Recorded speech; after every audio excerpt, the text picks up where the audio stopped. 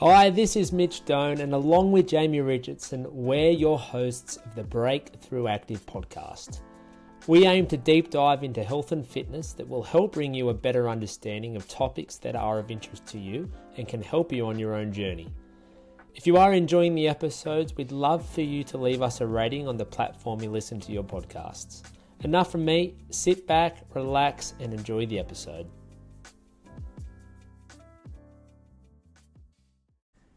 Hello and welcome back to the Breakthrough Active podcast. My name is Mitch, I'm your host again, and today we are going to be continuing the conversation that we started here the last few days. We spoke about step count, we also spoke about NEAT, so if you haven't listened to those episodes, make sure you hop back over the last few and listen to them, because today's chat is going to be carrying on from what we discussed there. So today I want to discuss the concept of what it is to be inactive active person. So this is by no means a shot at anyone or calling someone lazy just because they are an inactive active person, but it is the reality for a lot of people, especially those who are probably listening to this and are involved in our program. So I want to go from here and define what I mean by an inactive active person. So for our members, if they are coming in and training 3, 4, 5 times a week, then they are definitely active. They're someone, if you look at it over the whole society, we are in the smaller minority of people who work out regularly,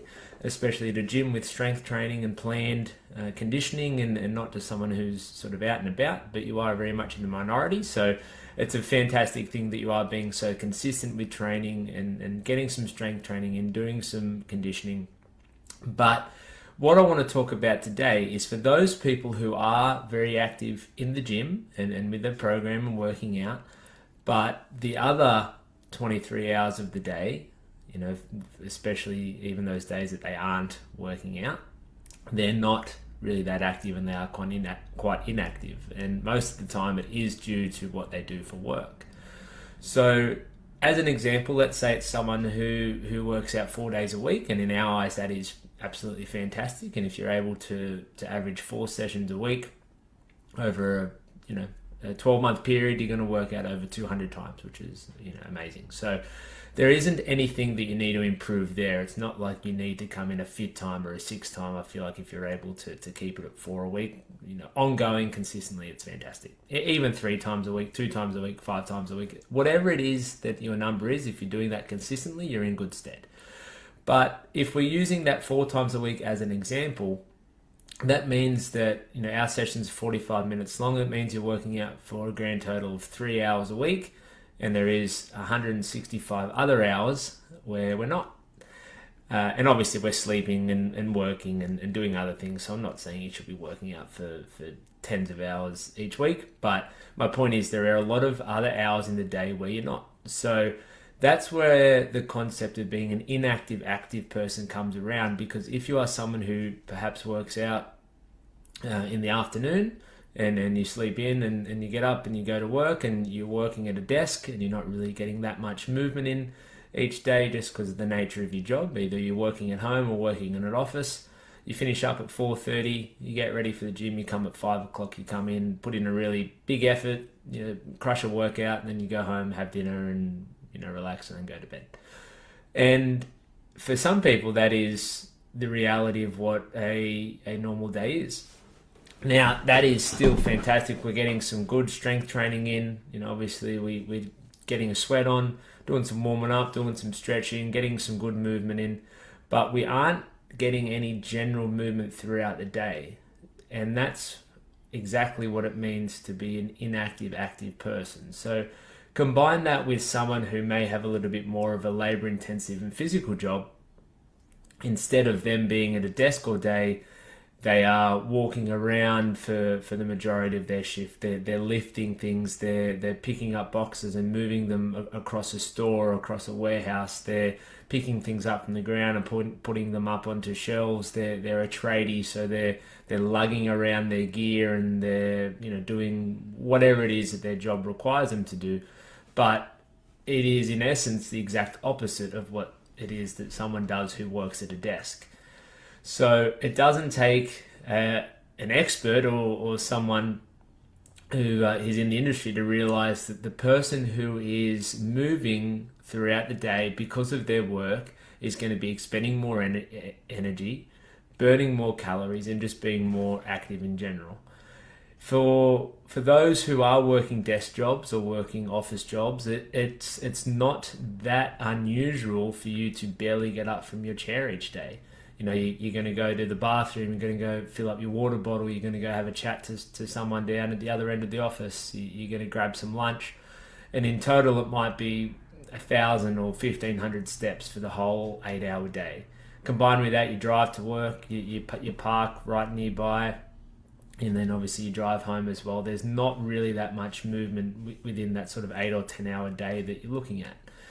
So that is exactly what it means to be an inactive active person. Now, if you are someone who works at a desk, unfortunately, it means that it is going to be a lot more challenging for you to get more movement in. And this is particularly important for people who are looking to manage their weight and have a bit of a focus on whether it is just dropping a few kilos or just trying to maintain their weight. When you aren't moving as much, obviously it's going to be a lot more challenging. So if that is the type of work you do, you really need to make a concerted effort to get some more activity in throughout the day and even on weekends. Now, there's ways that we can do that. I made a document the other day about this, but there's ways we can look to increase our step count, and I think a really big thing for that is making the most of the time we do have, whether it is lunch breaks, whether it is a morning or an afternoon additional walk, and on top of that, just being active on weekends. Obviously, that's time when we're not working. If we're getting out and about and having two quite steady days of activity, then it's all going to be helpful for our total weekly activity count when we look at it over the course of 7 days. Maybe you are someone who can get a stand-up desk. Now, obviously, this doesn't mean that you're going to be walking around, but just standing up and moving a lot more and being on your feet is going to lend itself to more, I guess, energy expenditure, and that's what I touched on yesterday with NEAT. So there are some ways around it where we can increase our activity, even if you are someone who is a desk jockey or an office worker. But it does take more of an effort, and it does take a bit more discipline to make the most of the time you have and making some changes that is going to lend itself to you being more active and expending more energy. So this isn't pertinent for everyone. Like I mentioned, for people who are finding it challenging to manage their weight, or perhaps they are looking to drop some weight, then this is going to be for you. If you're someone who hasn't really got an issue with this and it's not as much of a problem, obviously, I feel like, and I'm sure you do as well, feel like that when you're active, that's when you are in your best health. So even if you are someone who isn't too worried about their weight, getting some more activity is always going to be nice, regardless of your situation. But the reality is, if you are someone who isn't that active throughout the day, albeit if you are still working out a few times a week and being regular, you will just need to monitor your food intake a little bit more, and especially the quantities, because that's when you can end up in a calorie surplus. So calorie surplus is when you eat more calories than you're burning, and it's very easy to do if you do have a job that doesn't require you to be on your feet and moving around throughout the day. And I used this example recently where you look at people who have changed their professions or the roles within their profession, and they go from being on the tools or being on their feet and a little bit more, I guess, intensive with what they're doing, and then they go to an office job or a desk job, and all of a sudden they start to pack on a few kilos because it is just such a change to their body, because it's so used to be moving every day and expending energy, and then their food intake will often stay the same, and it just means that they often pop on a few kilos because their body isn't burning as much as it used to. So in short, if this is someone if this sounds like it's someone like yourself, when you are an inactive active person, you may just need to take a few measures to counter this. Unfortunately, we aren't all in jobs where we are active, and even for me at times, I know when I do have a big day at the computer, I can often be here from 11 o'clock in the morning through till 4 o'clock in the afternoon without really thinking too much about it. And I've barely left the desk. So obviously it's a bit different for me, but I have had times when it's been like that for me. And I know that there's a lot of people out there who, find it challenging to get out of their desk, but it just is one of those things you need to focus on if you are looking to increase your activity and looking to manage your weight a little bit more easily. So that's it for today. Thanks for listening again, guys, and I'll talk to you in the next one.